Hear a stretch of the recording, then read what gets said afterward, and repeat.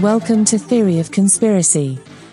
A couple of northern lads from the UK discuss plots, cover-ups, and the unexplainable. Hi, I'm Andy the Skeptic. Hello, I'm Carlos. I believe. If you would like to support the podcast, please talk about this with your friends or give us a review on iTunes. You can comment or contribute at TheoconPod, that's at TheoconPod,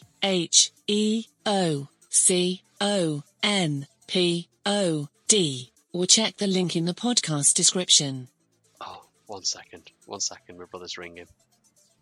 Matt? Dude, can I call you later? I'm just recording a podcast. Alright, cheers man, see you later, bye. Any bloopers or funny bits, they all go at the front of the podcast anyway, so people are going to hear your voice before you've had an intro. Because I'll be saying all the funny bits. Possibly, that's normally what happens, Just to be safe, should we just mute his channel the whole way through? No, just no. We find it best if you just leave it on. Just don't try and mute yourself or self edit yourself. No. What Ricky said to me, we should just mute Carlos all the way. That's what he just said. Oh, sorry.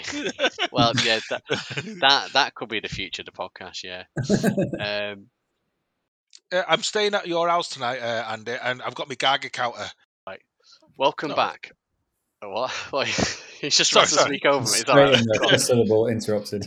Knowledgeable, I'd question that. It's funny, but you did make someone cry, Carlos. So I did make someone cry. It's usually when I make girls cry, it's usually Saturday night. Leave me alone. Stop following me. Put that knife down. So the rhinoceroses are it's hard to say that, isn't it? Rhinoceroses. Cool.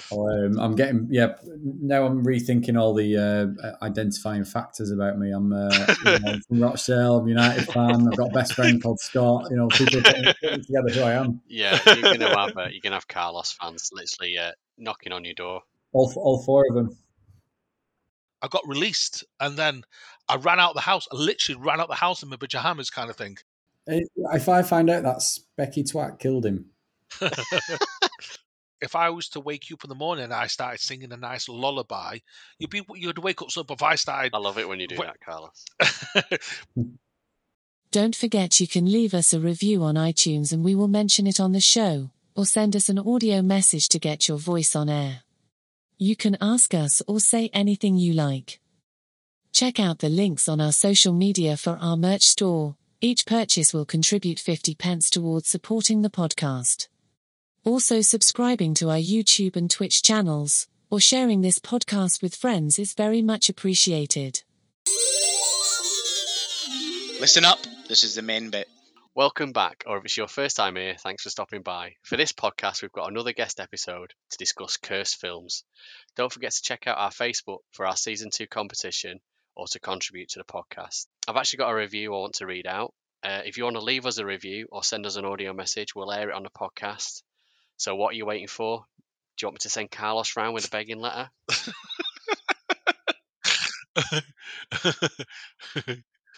So this is a review we've had on iTunes. It was a 5-star review, and it's from Daryl URQ. A real hidden gem of a podcast. The guys are funny, relatable, and knowledgeable. Very good. Knowledgeable? I'd question that. But Hey. I agree with the rest of it. I like it. You would like it. The knowledgeable obviously doesn't refer to you, Carlos. He's probably referring. That's the bit he's referring to me. Okay, before we jump into the interview, you might have noticed that the regular bi-weekly release of episodes, and if you follow us on Twitch, we haven't been on for a few weeks. This is because life sometimes throws you a curveball, and at the moment I'm juggling a few things, so hopefully we'll get things back to the usual rhythm, and I'll probably give you an update once I'm through the other side of what's been going on, but I'll probably save that for the Twitch guys rather than the podcast. Okay, guest time. So we're recording on the 31st of March 2021, and I'd like to welcome our special guest for this episode. Some people say he's got the royal seal of approval and that he has a tattoo of Alex Ferguson on his inner thigh. All we know is that we've got 3 yes or no questions so our listener can gauge your tinfoil hat rating on a scale of 0 to 10. So here we go. Was 9/11 an inside job? Oh, straight in there. No. Well done.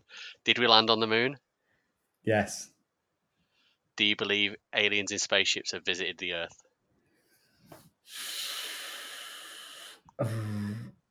I mean, for conspiracy points, I'm going to say yes, because I do believe in aliens. And I'd like to think, I'd like to say yeah. I want to say yeah. Yes, I'll say Okay. yeah. All right. I might give you a bonus. Good. I might give you a Good. I bonus like that. point for that then. So you've scored 4 out of 10. So not bad. Oh, okay. So bearing in mind you've got 4 out of 10 and that this podcast literally gets 4 listeners a week, do you want to tell us who you are and what you do, or do you want to remain anonymous? No, I'm very happy to introduce myself. My name is Rick Redman. I am I'm Carlos's friend.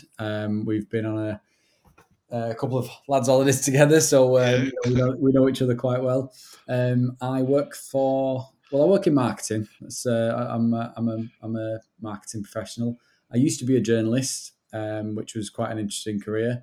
I live in Macclesfield with my wife and baby son, but I'm from Rochdale, so I've only just moved to Macclesfield recently in the last couple of months, and yeah, I suppose that's the crux of who I am. Nice one. I don't think anyone's been that eager or willing to share that much information about them so soon. I like to add a little bit to that, because what Rick has said is 100% correct. But there's a bit you missed out. It's like I showed him a tweet between us before we knew who we were. So we were having a heated debate, and we were being very sarcastic to each other, and about football. It was probably daft o'clock in the morning. We were probably drinking, and I think United probably had a difficult match, and I was probably being aggressive, and probably mine and Rick's views were totally polar from United. And I just says, "Is that your Twitter handle?" Goes, and I went back to like 2010 or something like that. He goes, "That's us arguing at daft o'clock in the morning." He goes, "Oh yeah, it is." So I remember that. Were we in Manchester House when we had that conversation, or were we in Coco's? We're probably in Coco's, I think. We were in Coco's. I remember you bringing it up. I just says, I think we knew each other before we knew each other, because we're both passionate footballers, or football fans, and full of football. But we sometimes we were being very sarcastic. We weren't being derogatory to each other, but we were being very sarcastic to each other on Twitter. I think it was from the early days. I think it was from the early-ish days of Twitter. Certainly early compared to now, where people were kind of just getting to grips with that kind of anonymity. You used to presenting yourself, and the things that you say have the consequences of this. In my early days, person, and that is now something you've said. But I never had a profile picture or anything. I don't think you had a profile picture, so it was just literally you could be anyone, couldn't you? Because I never used my name, Carlos Garcia, so I used like my pseudonym name, so you could say absolutely anything to each other. So that's how me Rick through the social media world. So, Rick, can you tell us something interesting about yourself that maybe only one or a few people might know about you? Yes. I once, and listen carefully to this, because I will say it only once, but I once pleasured a rhinoceros.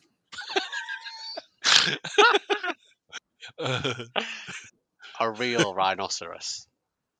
Yep. I was just gonna let that linger, but I suppose I do need to go into detail.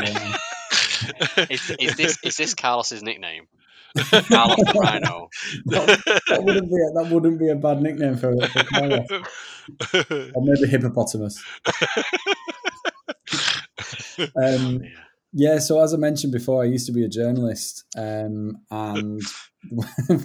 many years ago now. And when I was a journalist, we had a zoo that was on our patch. So it was a local newspaper that I worked for, and there was a zoo that was nearby. And every time they had a new baby being born, I'd make an excuse to go down there, because obviously it's a zoo, it's cool. And over the couple of years I was there, they knew me as the local reporter, so they knew they could rely on me to follow up on a press release and stuff like that.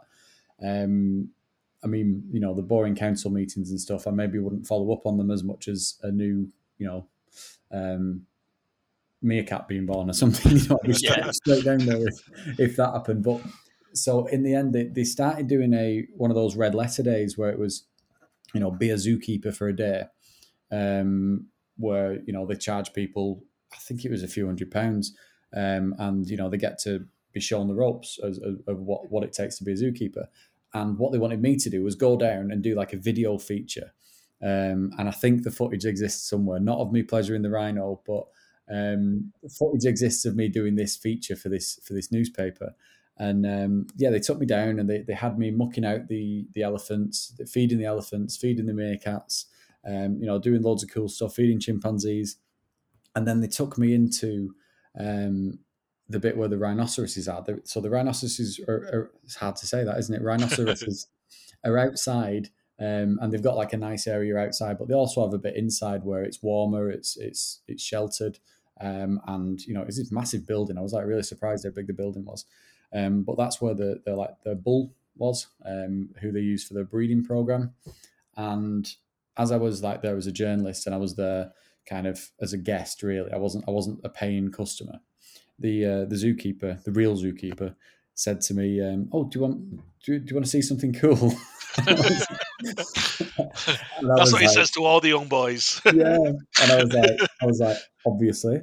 So she said, "Oh, let me show you how we kind of prepare the rhinoceroses for mating." And I'm looking around, and inside this big building, there's just the one rhinoceros. And she took my hand and she showed me how to. So you know the panels of armor that they have. Yeah. If you stroke them in between those panels, it's like really, it's really ticklish, and, you know, they're sensitive in a certain way. And the panel that is kind of on the hip, so it kind of connects the hip to the hind leg, is the bit that's kind of like, I suppose it's like stroking its inner thigh. She's getting me to do this and run my hand up and down it. And she's like, she points underneath the rhinoceros and goes, look what you're doing. So I look down. And all of a sudden this thing's got 5 legs. And one of them is purple and pulsating. And I'm looking at that. And honest to God, I've never seen anything like it. It's big. You'd expect a rhino's willy to be big. I mean, I love it. I like how I'm telling this story, and I said willy. I kind of censored myself from saying cock. And this rhino's willy was bigger than you would imagine. Honest to God, it was thicker than my own thigh. It was nearly as thick as the rhino's own thigh, and it had all these purple veins around it. And then the zookeeper, after a few, you know, maybe a minute of doing that, the zookeeper kind of said, "Right, let's move on."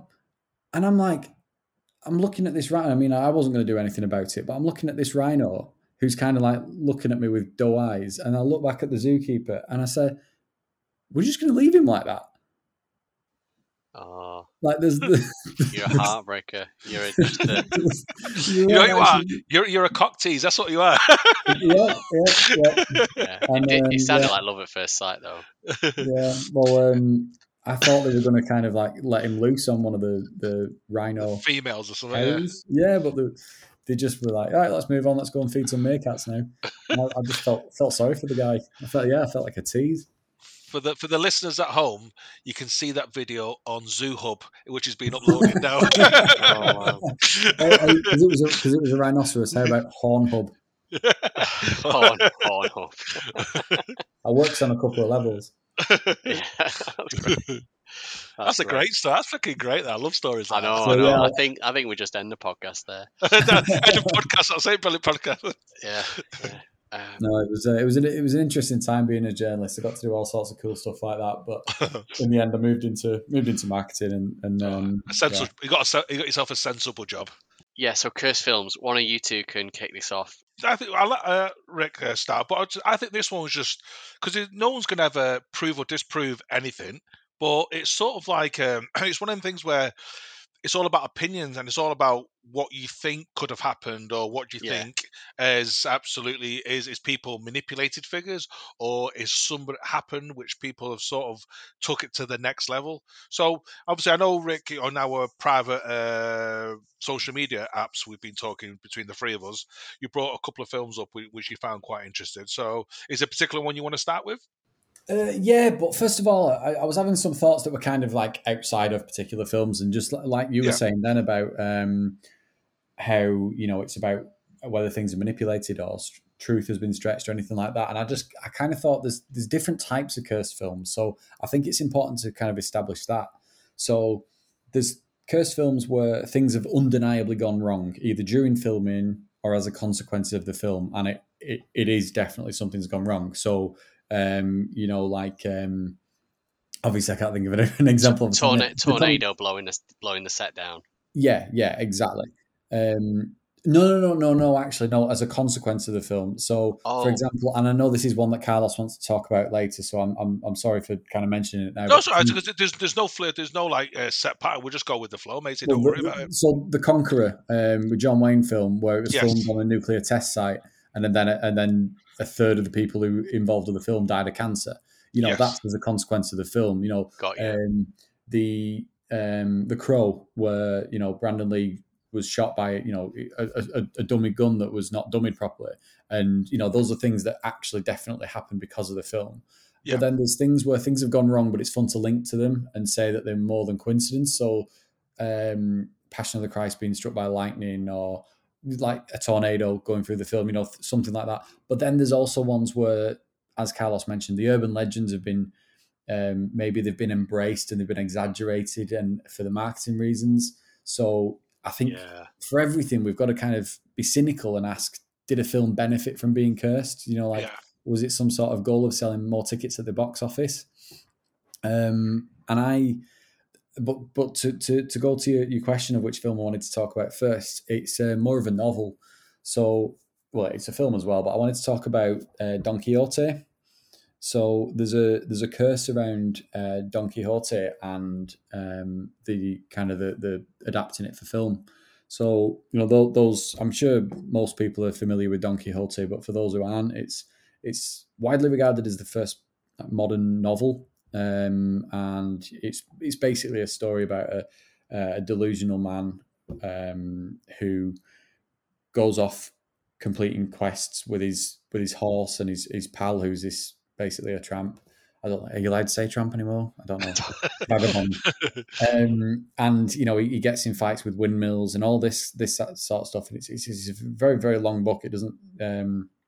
I've enjoyed what I've read of the book. I've not read it all the way through, but I did once try and sit down with it. But obviously, as you can imagine, it's 500 years old. It's not easy for the modern reader. But many big names and big directors have tried to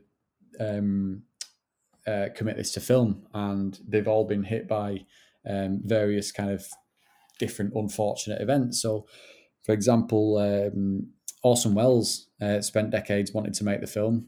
He was working on it. It was going to be his kind of his magnum opus. It was something that everyone who wants to do a film about Don Quixote, it's a really big thing for them. It's going to be the film, the main magnum opus. And Orson Welles, he worked on it for years and years and years, and there was things that went wrong and things that delayed filming, and he was still working on it when he died in the 80s. So obviously it never got finished. Walt Disney, he wanted to make an animated version of it in 1929. Again, it took him years to get anywhere with it. It's kind of unspectacular things that went wrong. No tornadoes or kind of nuclear testing sites or anything. But 11 years on, he released Pinocchio, and that bombed at the box office, apparently. Obviously, Pinocchio's a classic. I certainly remember it well from my childhood, but apparently it bombed at the box office, and he wasn't able to kind of fund Don Quixote anymore. So he gave up at the time. And kind of most significantly in modern times, you can tell I'm reading off my notes from because I'm reading all this off. But I love how much how prepared you are for it. I like it. Well, I mean, this is the one when you told me that I had the option to talk about cursed films. This was something that I already liked, and the story behind it. The story behind Terry Gilliam, who is one of my favourite directors, and obviously he's a Monty Python, so that's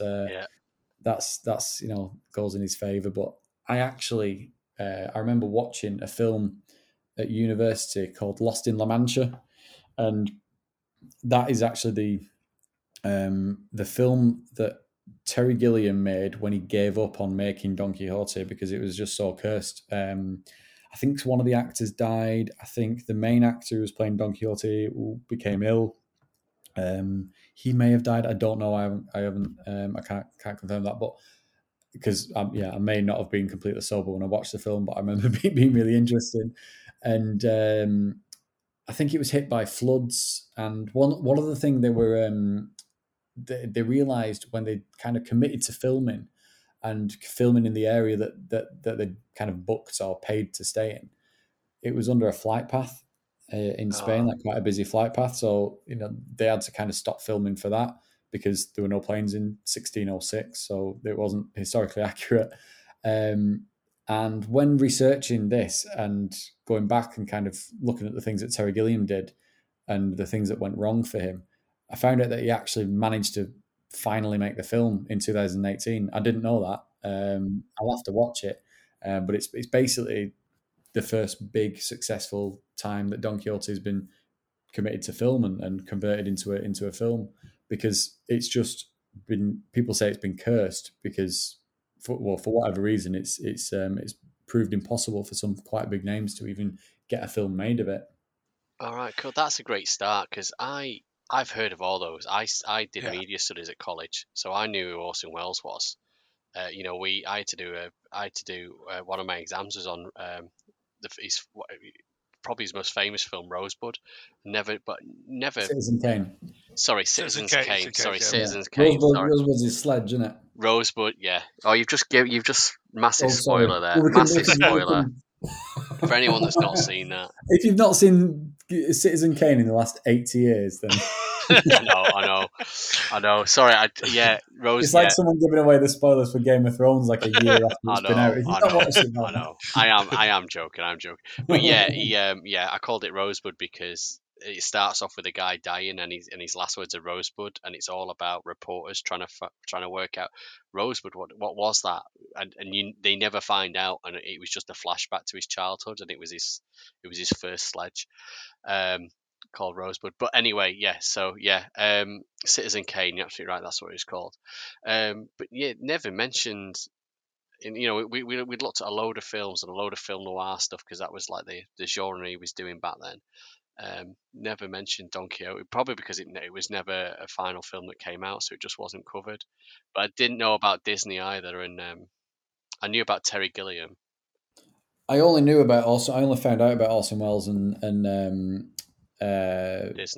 Disney because I knew the Terry Gilliam stuff, and I was doing research. I didn't know about that either. They're big names. You think they would have got it done? You think they would have got it done? You can understand, as we maybe talk about some of the other films that struggle to get off the ground. They don't have big names and big money behind them, but yeah. So, what do you think there's something behind it? Because obviously, I know clearly you got obviously some of the names you mentioned, some of the biggest people. I think Walt Disney is the one nobody's won more Oscar Academies than Walt Disney. So these are some of the biggest names in not just film history but world history. So do you think there is something behind it there? When I say a curse, I don't mean somebody's throwing chicken bones around the stage.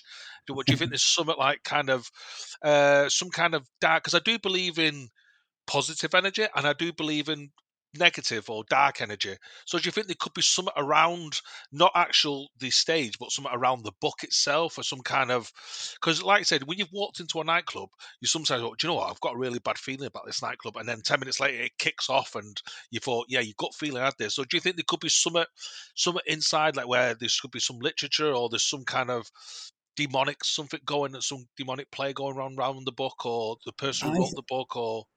I think this is probably one I'd put in the category of it's a fun mystique to kind of, give an aura to the story, and I think Terry Gilliam's probably played up to that himself certainly by going with that Lost in La Mancha film.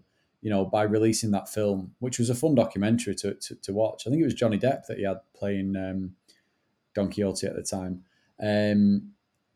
It's almost like he's marketing the eventual film that he's going to make. Why would he give up and make a documentary about it? I don't know, but I think it's probably that people who want to make it really, really, really want to make it so badly that I don't know, it becomes hard to make. They have to make it perfect. I don't know. It adds to the kudos as well, doesn't it? This conversation, and we can't be the only people talking it. So it's like it adds to the kudos as well. It's like you're already selling tickets without even making the film. You know what I mean? So it's very clever. Yeah, I mean, well, it makes me want to go and find that finished film and watch it. Adam Driver's in it. Apparently, Adam Driver. Okay, Kylo Ren. Yeah. No, he is. Yeah.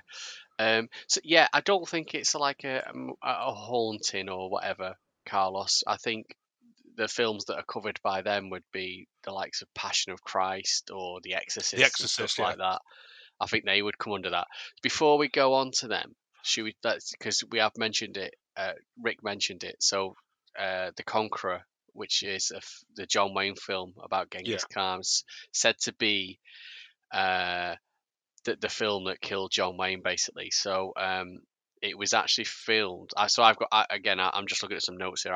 I made some notes on this. So because I wanted to know where, once I heard about it, I want to know where was it filmed? Where was this radioactive set? So it was filmed in the canyons and dunes around St. George, which is a little remote town in Utah. There's even a press shot of John Wayne.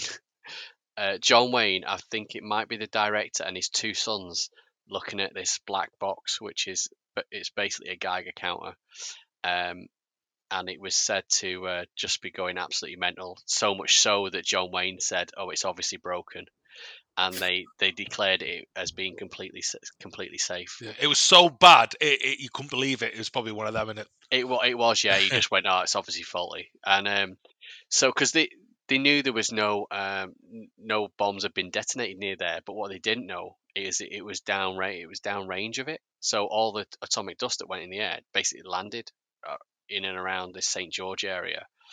But actually, the United States apparently basically denied it as well. So that didn't help it, because if they did say, oh yeah, there's areas of the US that are poisoned like this, people would stay away, but apparently they denied it for years. In 1980, it's reported that of the 220 cast and crew, 91 had contracted cancer and 46 of them had died. So that's like a quarter of them have died, and almost half of them have had cancer and some. So it got John Wayne, it got the leading lady, it got another main figure. John Wayne's two sons had cancer but have recovered from it. That number's even bigger when you take into account that life expectancy and people. They used to say 1 in 3 people are affected by cancer. They now kind of say 1 in 2. Yeah. And mainly it's because you get cancer the older you are, and the more people who are living over, say, 80 and things like that. So you would imagine that going back to the 50s and 60s. And plus, back then people smoked more back then as well. Yeah. So, well, what I'm saying is that is a higher number than you would kind of think of it today, if that makes sense, because those 92 people might be 90 years old. Yeah. I mean, people used to die before they got to have cancer. Do you know what I mean? Like when they were dying, when they died younger. Yeah. No, that's true. Yeah, it's the older you live, the more chance you ever getting something. But yeah. It's a bit like filming near Chernobyl, won't it? Now it'd be like in, I think Chernobyl. Correct me if I'm wrong, guys, but is it Chernobyl? It's unlivable for the next 20,000 years, or it's going to be either 2,000 or 20,000 years. I can't remember the half-life, but I'll give it 20,000 just to be on the safe side. Yeah, and I think so. But in 20,000 years, if we've lost records and people start filming somewhere near that area, people are going to obviously be catching. Being radioactive and catching all sorts of, not diseases, but it'll be like some kind of cancer. So I think with that one, The Conqueror, that was because I think it was your brother who brought it to our attention, didn't it, Andy? I think it was your brother who brought it. Yeah, it was Jonesy. My Oh, brother-in-law, Joneses, yeah. sorry, Joneses, your brother-in-law. And I looked into it and I thought, wow, but this is probably not so much curse. This is either, dare I say, stupidity. That's more like not doing your research and not looking into where you're actually, because obviously these apartments. Well, obviously we all know we're all from Manchester, but all these apartments are getting thrown up all over the place in Manchester. And sometimes you think you don't know, and people forget that Manchester was an industrial city, and you don't know what pipes and what gas leaks are all over the place. So I'm concerned. I hope not. I'm concerned that some of these apartments what are being thrown up all over Trafford, all over Manchester, that they could have some kind of poison leaking through to the apartments. So that's more like either bad organisation, bad sort of location and stuff like that. So which is added to the deaths of, like I said, is it what nearly a quarter of them have died through cancer and stuff like that. Just a thought come to me then, Carlos, is if they thought it was completely safe, why did they have a Geiger counter with them? Because it's Good not something question. you carry around, is it? No, Unless you are going to that just makes sense. Chernobyl.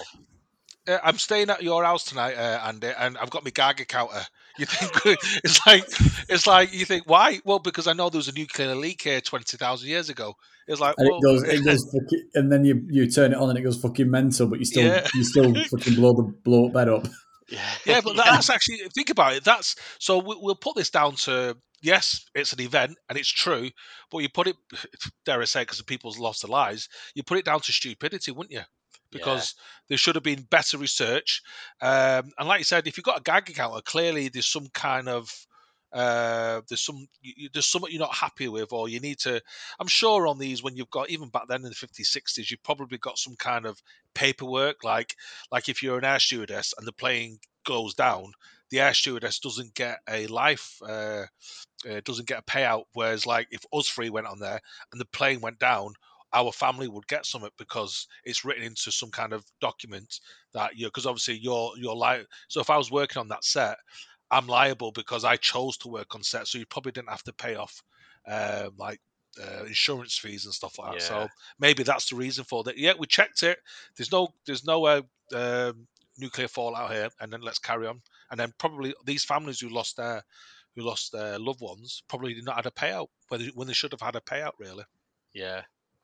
Okay, Carlos. Then you can pick the next film. The next one is. Can you think of one that's not sort of like coincidence, accidental? That maybe. No, this one is. It's a one where I think the three of us have watched it, and it's one where I've had personal experiences because of this film. I've actually felt things at home and stuff. So that's why, and it's The Exorcist. It's The Exorcist is. I watched I don't know. Have you to watch The Exorcist, the film The Exorcist, the original one? Yeah. Yep. Okay, so you know, obviously watching, even now watching it, I still get scared. So The Exorcist, there was not so much. It was what was happening on set where people were falling ill. I can't remember if people have actually died, but there was some dark energy, and it was things what were not happening. Things weren't right. Even so, the director, which is completely slipped my mind, the director of the Exorcist film, did a documentary revisiting himself, how he actually put the idea together, who he got involved, which priest he approached, William XYZ. Friedkin. Was that sorry? William Friedkin or William Friedkin? Sorry, I pronounced. Can you edit that's right. the one where I pronounced his name wrong? Well, I don't know. No, it's just no. You're right. That's the one. And he talks about. He says his first thing, and talk about the irony. The first thing he said on these interview, he says, "We shouldn't even be talking about this." He says, and the guy goes, "You shouldn't be talking about this because you do not know who's listening." The director was saying that even by talking about it, you will bring dark energies. We're talking about Satan himself here, and it's like, and even I watching watching the documentary, within the first 10 minutes, I'm like, do I really want to keep watching this? I was shitting myself because he says we shouldn't even be talking about it. He started interviewing people who exorcisms and priests and some of the stuff, and it wasn't all this like the pea soup and head spinning. These were like, and I thought, shit, I was scaring myself. I actually stopped watching it at night time, started watching it in the daytime, and that's how scared it was. And to add to what I said before, I remember when I was about 17, 18 watching The Exorcist. and we watched a follow up to I think it was Exorcist 3, but it's actually Exorcist 2, and after that, I was just asking so many questions to, I'm going to say my cousin, but he's not a cousin, but I've known him since the day I was born. And he kept saying, Carlos, stop talking about it. Just stop being inquisitive. Just leave it alone. But why would the devil choose that person? Why not that person? Why does he want that soul? And it's just, I just kept going on. It's like, for 4 or 5 hours, kept talking about it. It says, Carlos, stop talking. You're going to end up scaring yourself. And then literally, so we all go to bed. I was staying at his house.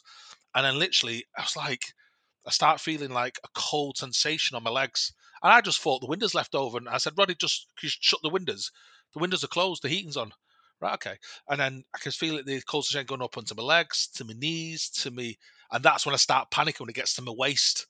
And I said, Roddy, I can't move. I was like literally panicking. He says, he turns like, what's up with you? I can't move. He goes, shut up. What's up with you? And he goes to pick me up.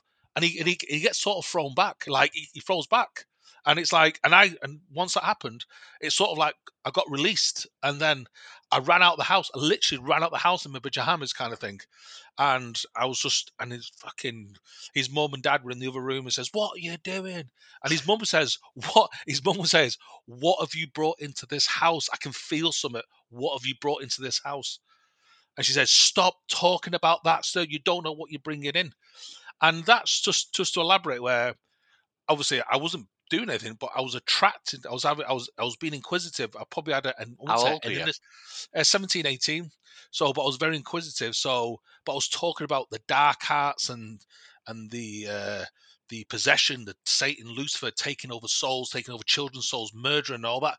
So it was clearly dark talk, because obviously, and we started and we watched Exorcist 3 after it, which is the Exorcist 2 really, and I just thought, wow, that's when I started realizing, to give an example, that sometimes you're talking about things, and if you're talking about positive, you usually attract positive people, but if you're talking about negative, you usually attract negative people.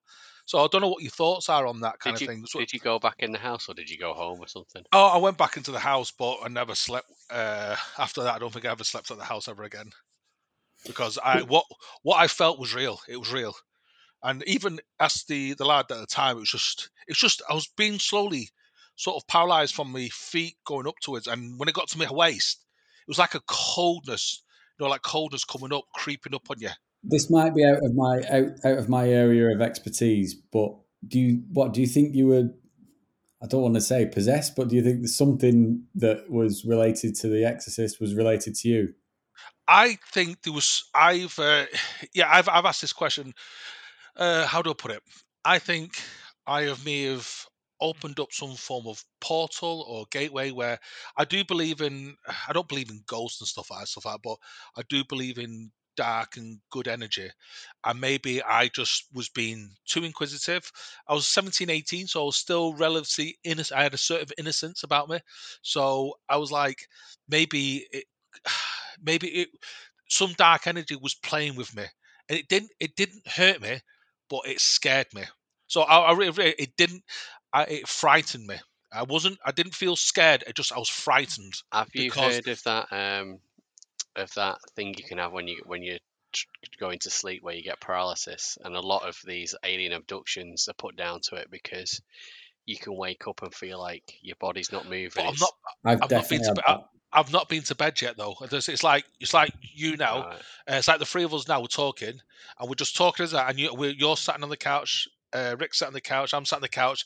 I've just put the duvet on, and we just keep talking. And you say, "Carlos, stop talking about it." Right, leave it, Carlos. Just stop talking about it.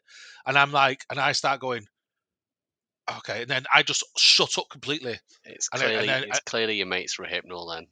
Are you putting us in danger by talking about it now? Can we get us through the podcast? No, it's just it's one of them things where and that's why I think where certain, like, I'm sure one of you might bring up the poltergeist. Poltergeist was the same kind of thing. So do you think where if you're talking about things where we do not understand, because first question, do you actually believe in that? Do you believe in sort of, I'm not saying God and devil, but do you believe in kind of demons and dark energy and stuff like that? No. Do you, Rick? I don't think so, no. You say dark energy. I'm more inclined to believe that you use the example of being in a bar and you just kind of feel the tension. I think there's such thing as atmospheres that kind of go beyond, just talking about, it's dimly lit, it's quiet, it's there's this of this sense, this of that sense. I think you can feel energies. I think You I'd go can as far pick as up saying on that. body languages and stuff, and you don't know you're doing it, can't you? And yeah, But yeah, and it's when you also talk like about knowing when atmosphere, you're being watched. yeah, Yeah. yeah. There are some sort of energies, maybe. Yeah. Well, That's as much as I'll give you. I know Carlos has a tendency, like when I told him to look into some maths, he goes down a rabbit hole and Yes. almost gets into a trance, and maybe that's something you've been doing for quite a while. Yeah, But, I could have done. I could have opened up some kind of portal, and yeah, I do have the ability to go down rabbit holes and take it to the next level, and I can because I can really I can really focus in on something really, and the problem is I would say some form of hypnosis, but I go so deep into it and it becomes some trance state, and I jump into it. So yeah, that's a good way. I could have done that with that, and remember, it wasn't like a 5-minute conversation. It's like 5-6 hours later, to the point where because at the time was saying, Carlos, stop talking about it, because I think I was scaring, I was freaking him about it because. Well, you probably were. I mean, I've been on they had the massive wheel in the middle of Manchester, and normally I'm quite fine with that, but I'm on it with me gran and my brother, who does not like heights at all, and because they were so nervous, made me nervous because I'm in a carriage with nervous people. So I understand that. So you probably were making your cousin nervous, but and you probably were going. So what about, do you know anything about why people say it's a cursed film? Any of the actual things that went on around the recording or post filming with the actors or anything? They were saying because you're talking about Satan or Lucifer himself, so there's no more evil than Satan and Lucifer himself. So you're not talking about some serial killer. You're not talking about some guy who's murdered a couple of people.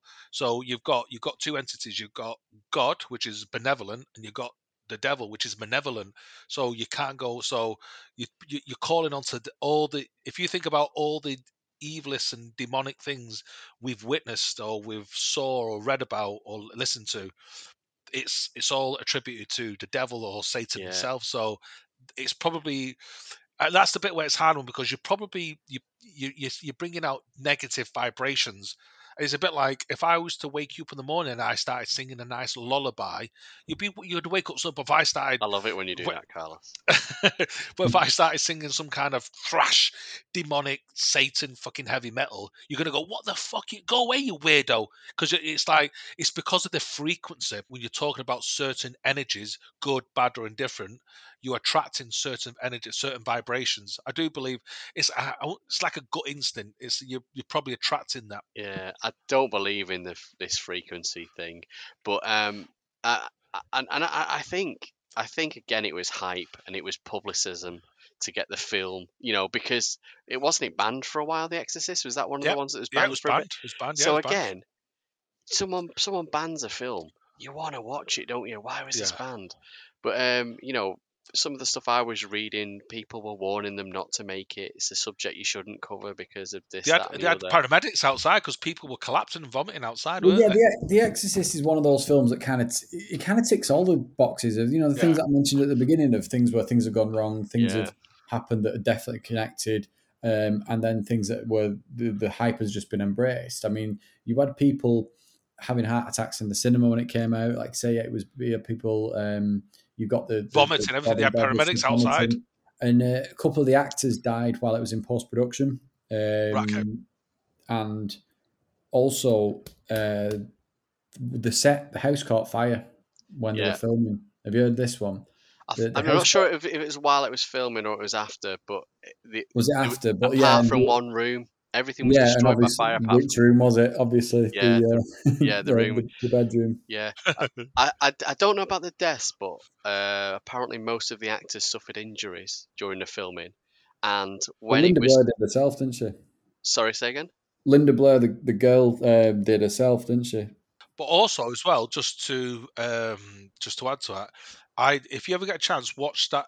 It's on Netflix. I'll post it up, or we'll put it up on the Social. podcast social what it's called. But it's the woman who did the voices, for the young girl. They had to create, because that back then it wasn't computers, so there was like a kind of opera singer, and they had to. So what she started doing, she started talking, she started getting into some kind of deep state. She drank alcohol, so to roughen the voice up, and she started going, and then she started going to. She talks about it, and she actually does the voice there live, and it's like, and you can hear like 3 or 4 voices within her voice, and she says, "How do you do that?" It's because I'm first I have a couple of drinks to roughen my voice up, but then my thought process, I go into a dark place. So clearly she's thinking about doing evil, and she's there going, oh, and you can hear like fucking 2 or 3 voices when her voice is talking to you, and it's like you start shivering, because that's the demon's voice coming through her. It's not obviously it's not a demon, but she says how she does it.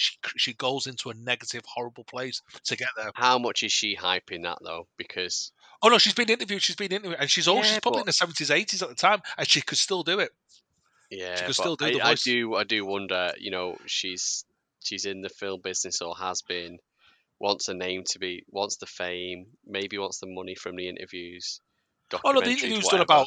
about 10, 15 years ago or something, but it's like it might, it's it might be. But what I'm saying is, but it just shows that people have to go to is dark she not places. is she not hyping that up, or is she just, you hear about these method actors all the time that Yeah. live the life for 4 weeks, and as a tramp, because they're playing a tramp in a film and stuff like that, they go and live on the street for 4. Yeah, it's crazy anyway. So cool. Okay, Exorcist done and dusted.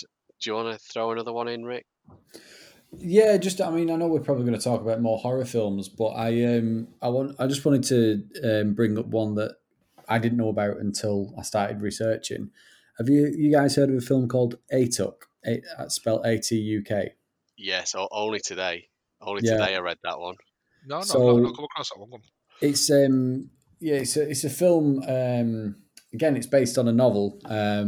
This novel's about an Eskimo living in New York. I actually not too familiar with the story. I don't think the story matters too much. I'm not sure if that's a comedy. I'd like to think that an Eskimo in New York is a comedy, because in my mind, I think it was supposed to be. In my mind, it's like yeah. Elf. Do you know when Elf goes to New York? Yeah. Take someone, put them in a situation where they're out of their place and they have a load of weird mishaps and with hilarious consequences. That's the one. Yeah. So it's basically killed actors who agreed to star in it. So the list of actors who died makes me think it probably was a comedy, because after agreeing or signing on the dotted line, and some of them I think even filmed a lot of it, they died. So John Belushi obviously famously died. Sam Kinison, John Candy. Although with the greatest respect to Mr. Candy, probably wasn't the film that killed him. And Chris Farley, the guy who was originally, he actually filmed 90% of Shrek as well at the time of dying. But yeah, all those guys, and I think there might have been more, but there's at least those 4 that. Those 4. When I saw them, I thought the same as you. They were all of a certain build, weren't they? And especially we can blame the film, but 4 people agreeing to take a role and then dying before they could do it. That's it's one of them. It's like coincidences do happen, but there's too many coincidences there, isn't there? Yeah, it's a lot. Well, I know John Belushi, James Belushi. Did you say John Belushi or James Belushi? John Belushi. If I remember him, he was a bit of a party boy as well, wasn't he? Yeah. So, but the thing sometimes, okay, so we'll never know what exactly. But do you think that's just one massive coincidence, or do you think there could be some form of, I don't know. I won't say. I'm not going to say. You want me to say there's sinister. There's some kind of. Or could there be some kind of? I don't know. An Eskimo who doesn't want you to take the piss out of him. So yeah, some Eskimo kind of Eskimo ghosts flying around. But do you believe that's the? I'm trying to say, it's like I do believe in dark energy. I'm not saying that's associated, but sometimes you think, when people say, listen, like that's a haunted house, and people go, yeah, but when they go into that house, no, I don't know if it's your mind playing tricks, but there is something going on, or there is some kind of you feel like you're not alone, you feel like there's someone there with you, kind of thing. So do you think it could be not so much the place, but associated with that story or the person behind or involved in that film or documentary? There's something surrounding him. Do you think? I tell you what, Carlos, I'll put it this way. I don't know if I believe there's anything to do with dark energy being afoot here, but if I was a comic actor and I got offered that role, I'd turn it down. Okay. Just to be on the safe side. Yeah, okay. That's an interesting one. That's Andy. If they offered you that role, would you turn it down, or would you? They've offered you £1 million. Fuck me, this is the right. Have they offered me, Rick, the non-actor, just the guy who wanks off rhinos? Have they offered me £1 million, or have they offered me the established actor who could get another acting job for maybe? Oh no, you as you are now. All right. Well, yeah, I probably would do it. Yeah. Because I'd love £1 million, but if I was an actor that could command that sort of money for film, I'd probably go, best not. Yeah. Okay. Yeah. I'd probably say the same as Rick. Yeah, but it's amazing how even though you two don't believe it, but there's something holding you back. It's just weird because that's the bit well, where it's not holding you. Because you're rational, because you're both very intelligent guys. You've both got rational, scientific, and mathematical minds. But there's something just saying, just are you sure? Are you sure? It's not holding you back. But if you were an actor, like you said, like Rick said, if your normal film would net you £1 million, then why do something that is struggling to get off the ground and just do something else instead? On the flip side of that, though, it'd be good to be the guy who finally got it over the line. Yeah, true. Yeah. Can I just ask something about this film? I know I brought it up and I know I introduced it, and I'm assuming Atuk is the name of the actual Eskimo who's in New York. All these actors, were they meant to be playing an Eskimo? Because I can't picture any of them as an Eskimo. Apart of it, so they renamed it. I can't. Atuk. It was called Atuk something, the book, and it was about an Eskimo, but they were going to change it to be a Jewish person that was from Alaska, moving Are you going to ask it? Go on. Yeah, moving to New York instead. Is John Belushi Jewish? I'm going to say yeah. Don't know. They Belushi all look quite similar. There's definitely a couple of them that were, but that's just what I read. That's just what I read today. Do you know what got me onto cursed films? Was I heard that Harry Potter was a cursed film. Now, if you try and Google Harry Potter cursed or cursed films, you're never going to find any information on it, and I'll tell you why.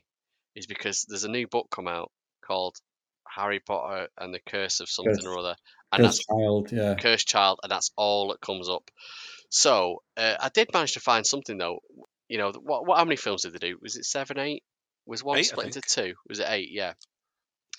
So over 20 actors have died.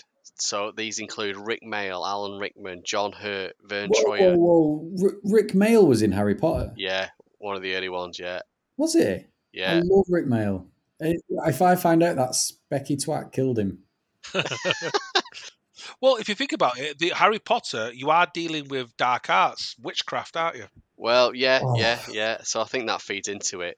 So I can't, I've not got a full list of all the other 20 or so, but I know that one actor was murdered when he came out of a nightclub. Another actor died of heat exposure when he was running through some desert in America.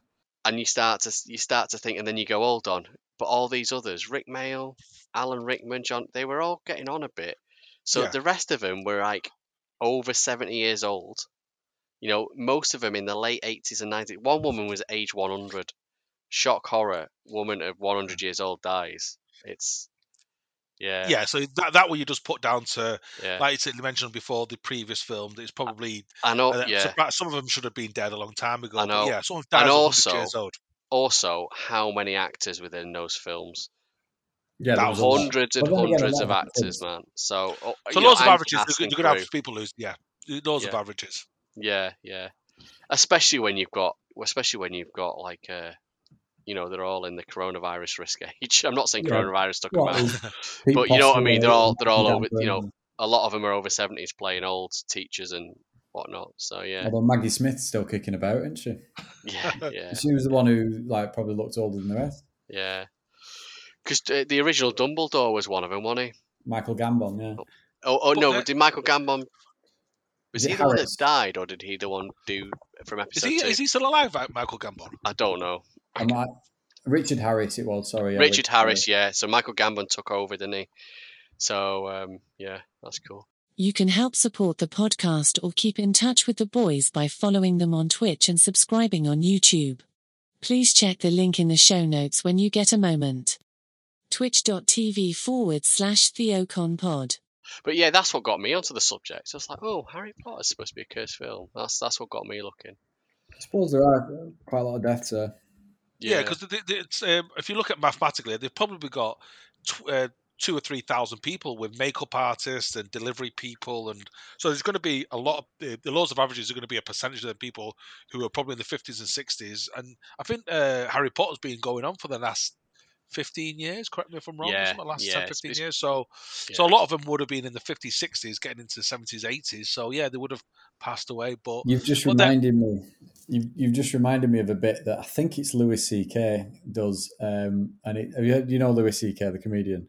yes, And I think it's actually in like one of his intros to one of his shows where he says, I think he says, oh, there's 3,000 people here tonight, and he says he just kind of takes that in for a second, and then he just starts going on about how in a couple of months there's a statistical chance someone's going to die. Someone in this room will be dead in a couple of months. It's just Oh my the God. way he says it much funnier than that. Obviously, I've just said it really depressingly, but you just reminded me of that piece. Might want to but yeah, because it's like the average is you're more likely to when you go to work in the morning. You know that there's somebody who's gonna. Well, obviously the roads shouldn't be as busy, but the laws of averages, somebody's gonna die that morning on a car crash, isn't there? So yeah. It's sort of like scientifically proven that the laws of averages, people are going to die from something. But yeah, but goes back to the Harry Potter. Like I go back to, I think is there something sinister about it? No, but when you are sort of talking about witchcraft, and I'm not saying voodoo itself, but some darker energies, but maybe you are attracting certain elements to the dark side, or not say the dark force, but dark energies to that environment, and you're sort of like subjecting yourself to that kind of negativity. Yeah. If you believe, if that is true, and like the thing you were saying about The Exorcist, then I suppose Harry Potter would be tempting fate. But then again, if you include in Harry Potter, you have to include everything in between Harry Potter and The Exorcist. So Yeah. anything like the Avengers, they're dealing with like magic stuff, aren't they? I mean, That's true. But That's true. that would be blasphemy, wouldn't it? No, it's true. I'm sure X-Men, there's probably X-Men, yeah, or anything sort of like anything which is anything. Even if you're talking about films, which is we went through a period of like going through films which are about killers, serial killers. We're obsessed with killers, aren't we? As a species, You are. I love a good serial killer documentary, Carlos. Don't worry about it. I love it. Exactly. It's like everybody loves a good. When you watch a film and it's a good film, it's always some FBI chasing some serial killer. You know what I mean? It's always something like that. And they're the ones what get you going. Do you know what, we're Carlos? obsessed with it. You talk about your rabbit holes. You know what I like is serial killers, the interviews in prison. So you get like your Ted Bundys and your BTK killer and stuff. There's a load of them from like I don't know the 80s or whatever where they've done an interview in prison, and it's like an hour or 2 hours long, and you just listen to them speak and tell their stories and stuff. That's interesting. It's horrible, obviously, but it's the kind of stuff that you can't keep your eyes off. The best thing for that is a thing called Mindhunters, which is on Netflix, I think. And have you watched Mindhunters, Rick? I've not watched it. I may have seen stuff from it, but I usually just go down YouTube rabbit holes for this sort of stuff. Mindhunter is basically exactly what you just said. It's two guys who were from the 60s who started studying serial killers. Well, the word serial killers doesn't exist yet. They coined the phrase serial killer. So they started interviewing people like Charles Manson and what... Because people just think, oh, someone who goes and kills up 3 or 4 people, oh, they must be a lunatic. No. It's like Ed Kempler. Ed Kempler had an IQ of 145. You kill a person, you're a murderer. You kill 3, you're a serial killer. And then that's what it's... And it's like, if you ever get a chance, and it's exactly what you just said, Rick, is literally these guys interview and they talk what they did. And it's like you and I, the 3 of us here talking now, and it's one of us saying, oh, yeah, I murdered 15 people last night. And yeah, by the way, I just made myself a sandwich as well. It's like, wow, it's weird. Yeah. It's they're definitely detached from the emotional side of it as well, aren't they? They're like cold like that when you... Carlos, you mentioned stats. You know, with just a numbers game. So is a numbers game for you. So do you know how many people you have to have in a room to get a 50-50 chance of sharing a birthday with someone? So there's 365 days a year. We could 366 if it's a leap year. So I won't jump in here because I know the answer. All right. So or roughly, I remember the answer. Let's just go with 365, a normal year, Carlos. Yeah. How many people do you have to have in the same room to get a 50-50 chance of 2 of those people sharing the same birthday? Oh, there's 12 months. The same day, you mean? The same day? The same day, yeah. So 1st of January, for example. I'm going to say... I was going right down the middle. So what's that? 186 or something? Well, so what's half? So you're saying half of 365. That's exactly what you would think that you're supposed to think, isn't it? Yeah. In terms of stats, you would think, I need half the people here. That gives me 50-50. Yeah. So Rick, go on. You know the answer. Go on. Well, I might be wrong, but it's about 20, isn't it? 23. 23, yeah. Do you know how many people you have to have in a room to get a 99.9% chance of sharing the same birthday as someone? So 100% is 23, you said? No, 50% chance is 23. So let's get close to 100. So I'm going to say, don't know, double it then, 46. Not quite. 75. So it's got it. There's a bell curve on it, but 75. You think 75 people out of 365? That's still quite. It's less. It's like a third. I suppose the way a simple kind of explain it like I'm 5 way of looking at it would be that you line these people up. You ask them the first one what their birthday is, right? 1st of January. You ask the next one. That's then a new date that you're looking to match up. And then the third one, if it's wrong, if it's still a different date, if it's a different date, you're not looking for everyone to match the 1st of January. No, that's Once true. you ask the second person and they've got a different date, you're then looking for a match to 2 and then 3 and then 4. And before you know it, you've got 30 dates, 30 people left or whatever. Yeah. And the chances are built up. It's a statistical. The 23rd person has got 22 other dates to match to, hasn't he? Yeah. When he sticks his hand up and he goes, if the date hasn't already been matched. Yeah, exactly. That's a great start. I didn't know that. If you start to think about it, it becomes really, really unlikely, or you would think it would be really, really unlikely for everyone to have a separate birthday. Yeah. A couple of films I've had on my list then is 2003 Passion of Christ, 1982 Poltergeist. That really scared me. My auntie let me watch it when I was far too young. And 1994 The Crow, possibly the most famous cursed one because obviously it was Brandon Lee, which is Bruce Lee's son. And again, Rick mentioned it earlier, a prop gun with blanks in it. Didn't misfire, but there was something left in the barrel from one of the previous blanks, and that the force shot out and got him. And do you know what else was? I think it was something like the firearms expert that they had to have on set. That was like the one day he wasn't there. Oh, was it? He would have checked it. Yes, yeah, possibly. So in my sum up of that one, so we'll do that one and then go back over the others. So the film was absolutely hampered by setbacks and accidents. That was the one with the tornado that destroyed the set a couple of times. Another time, a guy accidentally drove his car into the workshop, which was right next to the set, and destroyed a load of stuff. Rather than it be this demon that Bruce Lee's wife reckons, I think she was talking about it in another documentary when she was talking about Bruce and Brandon, about some sort of demon which came out, I think, just after The Crow. Literally, because it was hampered by setbacks, it was low budget, it was behind schedule, and they were just cutting corners. Stuff like firing guns on days they shouldn't have been firing guns because the firearms guy wasn't on set. Yeah, cut corners. You're playing with lives. But also the guy you just mentioned, the guy who's the sort of gun expert, the one day of the year or the one day he's not on set, it goes wrong. So but obviously it's more likely to go wrong if he's not on there. If you've not got the expert around, you don't know if somebody's not cleaned it properly or put the bullet in properly or X, yeah. Well, that was it. I think it had a live round in it. It was a gun that had been adjusted to be, like not a gun that should be able to fire proper rounds, and then it had something like that. It was on the article I saw. It was a bit from the previous gun. So when you hit the shell and it's empty, it's got no projectile on the front. It's just the black powder going bang, and it's but it's still shooting a force out the front. It's just not projecting a blob of lead in front of it. I've got a little bit of experience with guns. You do have to clean your barrels and stuff because stuff can get stuck in there.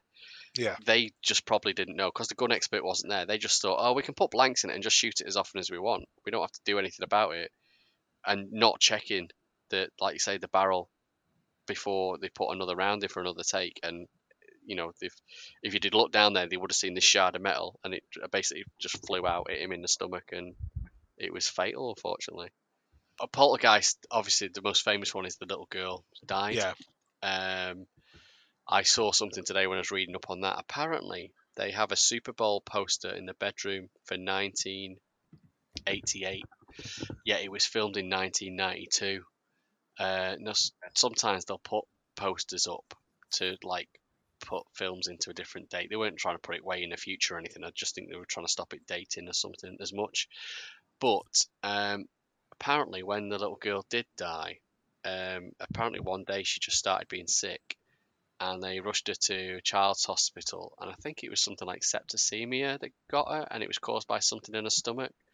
But the town that she was living in at the time, in the hospital she was taken to, it was in the same place the Super Bowl was set that year, and the year was 1988.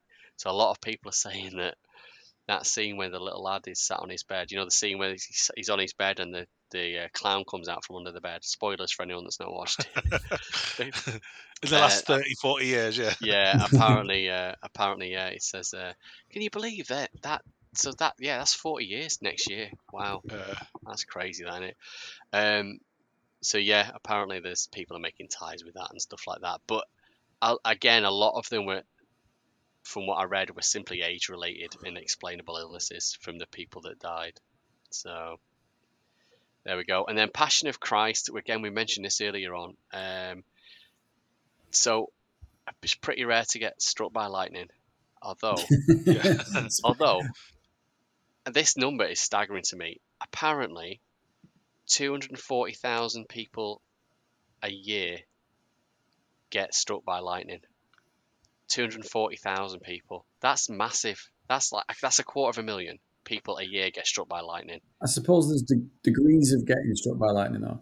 Golfers get struck by lightning quite a lot. Golfers. Yeah. Well, golfers. Yeah, gophers. Well, they're stood in open fields. Yeah, waving metal sticks around, aren't they? With metal spikes going into the ground, so they're a target. But apparently that is still massively rare. But when it was being filmed in 2003, it happened 3 times. Now, when I looked into it, it was when they were doing a bit where the guy that plays the lead actor of Christ, he's on the hill and he's got his arms up, so he's the highest point of contact. He's got his arms up and he's doing that big sermon where he's on top of the hill. And there was a storm brewing, and he says about 4 seconds before it hit me, I could feel something. It was going to hit me, and it just goes bang, and it was just caught off camera because the camera was panning up to him, and it hit him just before the camera got there, and apparently the rest of the crew all hit the deck, and then they then sort of resumed filming, and then another one of the actors stood near him. He then got hit. So it's like, okay, there is a lightning storm. Someone's just got struck by lightning, and then you all stand back up on the hill because you've not learnt your lesson. And he got hit again. So maybe it's not so much a coincidence. Now, if that had been like days apart or something, I'd be going, oh wow, now that maybe is a coincidence. But it was the same lightning storm. Yes, Do you know what I mean? lightning doesn't hit place same twice, does it? Lightning. Well, it didn't. It hit two different people instead. Yeah. But and apparently, so they say it hit him 3 times. But the guy that got hit the second time, he said he'd been hit previously, but doesn't say it was within the same film. He just mentions, oh yeah, I've been hit by lightning before on another occasion. This one I love. I mean, you're offering a nice kind of sensible explanation for it, in that there was a storm and it was the highest point of contact on the mount. But I love the idea of someone trying to portray Jesus on film and replicate the suffering of Christ and being smited during filming by a lightning bolt. I love the idea of it's a perfect kind of cursed film situation. He wasn't smited. This guy, he wasn't smited. This guy had loads of stuff going wrong that I didn't even put in my notes, but I'm just going to remember. So he was in the whipping scene where they're whipping him. So the way they do it, they have like a pad or something just behind him, so the guy's actually whipping that and he's just like fake reacting to it, but apparently this guy's aim was really bad, and he's whip goes over the top of it and hits Cavill. I think, is it Cavill or someone? It hits him on the back, and apparently he turned around in a rage and had a right go at him, and then they start filming again, and the guy does it again, so he gets it a second time because the guy misses again. This guy with a bullwhip. It was like he's one of those method actors you were talking about before. Yeah, I think it's called Jim Caviezel. Caviezel, that was it, not Cavill. Yeah, I'm thinking of Superman. And then what was there was another incident where he hurt himself. Oh, carrying the cross, where he's carrying the cross up. He did something to his collarbone or something, or his shoulder. But Carlos, you'll love this one, right? So I learned this today. So there's 2 people working on the film. One was an atheist actor, and another guy was Muslim. He wasn't an actor. He wasn't an actor. He wasn't an actor, but he was part of the crew, I think. They both converted to Christianity because of the film, because of the trials and tribulations and just everything. Oh, I like that. I knew you would like that. I'll flip it. So, firstly, nobody wanted anyone to make this film, especially because everybody knows Hollywood is a big Jewish community, and a lot of the people who fund films are Jewish. Obviously, everyone knows what Mel Gibson's is obviously thoughts on the Jewish community, or the Jewish people, I should say. So clearly, nobody wanted Mel Gibson. So Mel Gibson had to dip into his own pocket and fund it, which turned out I think he spent 50 million of his own money, and I think he got 400+ million back. So it's probably one of the best investments he's ever had. Yeah. But then, correct me if I'm wrong, I watched a documentary on this one, but this is just nothing to do with this, but ages ago, that Jim Caviezel said he was told, under no circumstances are you to do this film because it'll be the end of your career. You'll never work in Hollywood. He talks about that. So just after Gibson said to him, do the film, Gibson apparently went, hold on, no, don't do it because it's going to ruin your career. And Gibson actually told him that like minutes after him agreeing to do the film, and he went no. And because he was really religious, he just went no. That's some, and again, he found it as a calling. Jim Caviezel found it as a calling, didn't he? Yeah. He said, yeah. If I end is my he saying, career, is he saying that? Is it part of his faith? I mean, as a film, right? Okay, I'm an atheist. It's not converted me. Yeah. As a film, I thought, wow, no one's ever told this story like this before. You know, I went to a C of E school. My mum was a Catholic. I've been to church loads of times and heard the stories and watched all the other films, Ben-Hur and all this sort of stuff. I know Ben-Hur's not strongly on it, but you know, he's in there, isn't he? But I remember watching it and going, wow, that was a powerful film. And I went to my mum. I went, Mum, you got to watch this. And she's a Christian, and she was like, oh my God, I've got to get Auntie Fran to watch this. My mum could watch it. My mum could watch it. It was because it was so truthful and powerful that my mum would not turn to tears because she knows. Obviously, she knows. That's the thing about it. It was making it real. Because my mum's a devout Roman Catholic. She goes to mass every day, twice on a Sunday. So it was the pain of the suffering, knowing what Jesus went through.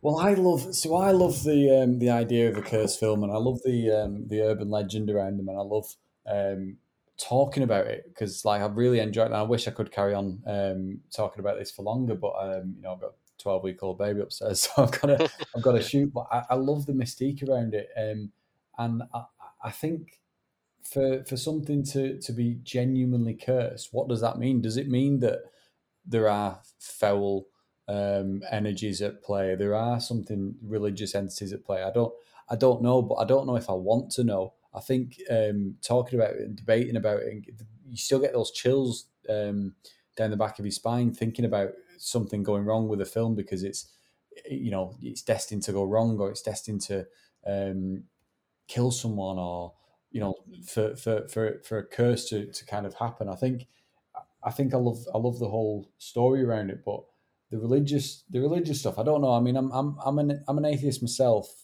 I mean, I don't know. I don't want to disappoint Carlos, to be honest. But don't worry, because you both can repent soon. Don't worry. Oh no. Well, I'm planning to do that on my deathbed, but I don't know if that still counts. I tell you what, Rick. After lockdown, we'll have to get together and we'll have to watch like the Poltergeist or Passion There's of Christ. a couple of films that I've not seen it, and Poltergeist is one of them. I've not actually seen it, so I've given you spoilers. Carlos, whatever we watch, you're not sitting around talking about it afterwards. You're going to go. Rick, me and Carlos would like to thank you for coming on the podcast. Is there anything you want to plug so our listener can find out more about you? Yeah, do you know what? I'm going to share my Instagram because I do a bit of art on the side, and I am in the coming months starting my own kind of series of artworks. It'll make sense, I don't know, maybe by the time this is out or in a few weeks, but my Instagram handle is Viva Redman, so VIVA REDMAN. Excellent. And it's basically I've started a graffiti wall in my garage, and I'm starting to release videos of it, and I don't know. You might want to see it, you might not, but that's who I am. Viva Redman on Instagram. Excellent, nice one. I think I checked that out when Carlos mentioned you as well. So listeners definitely need to go and check that out. And that's where, see if you can find the image where I got the Royal Seal of Approval from. Yeah, because that's another art thing. With this series of videos that I'm going to do about my art stuff, I am going to do one where I talk about art that I've already done. So the Seal of Approval thing will make sense. Nice one. We'll leave that there for the listeners to go and check out. So hope you've enjoyed the podcast. Thanks for listening, and see you next time. Thank you very much, Andy, and thank you very much, Carlos. It's been a pleasure. I've had a lot of fun, and I appreciate you asking me on. Cheers.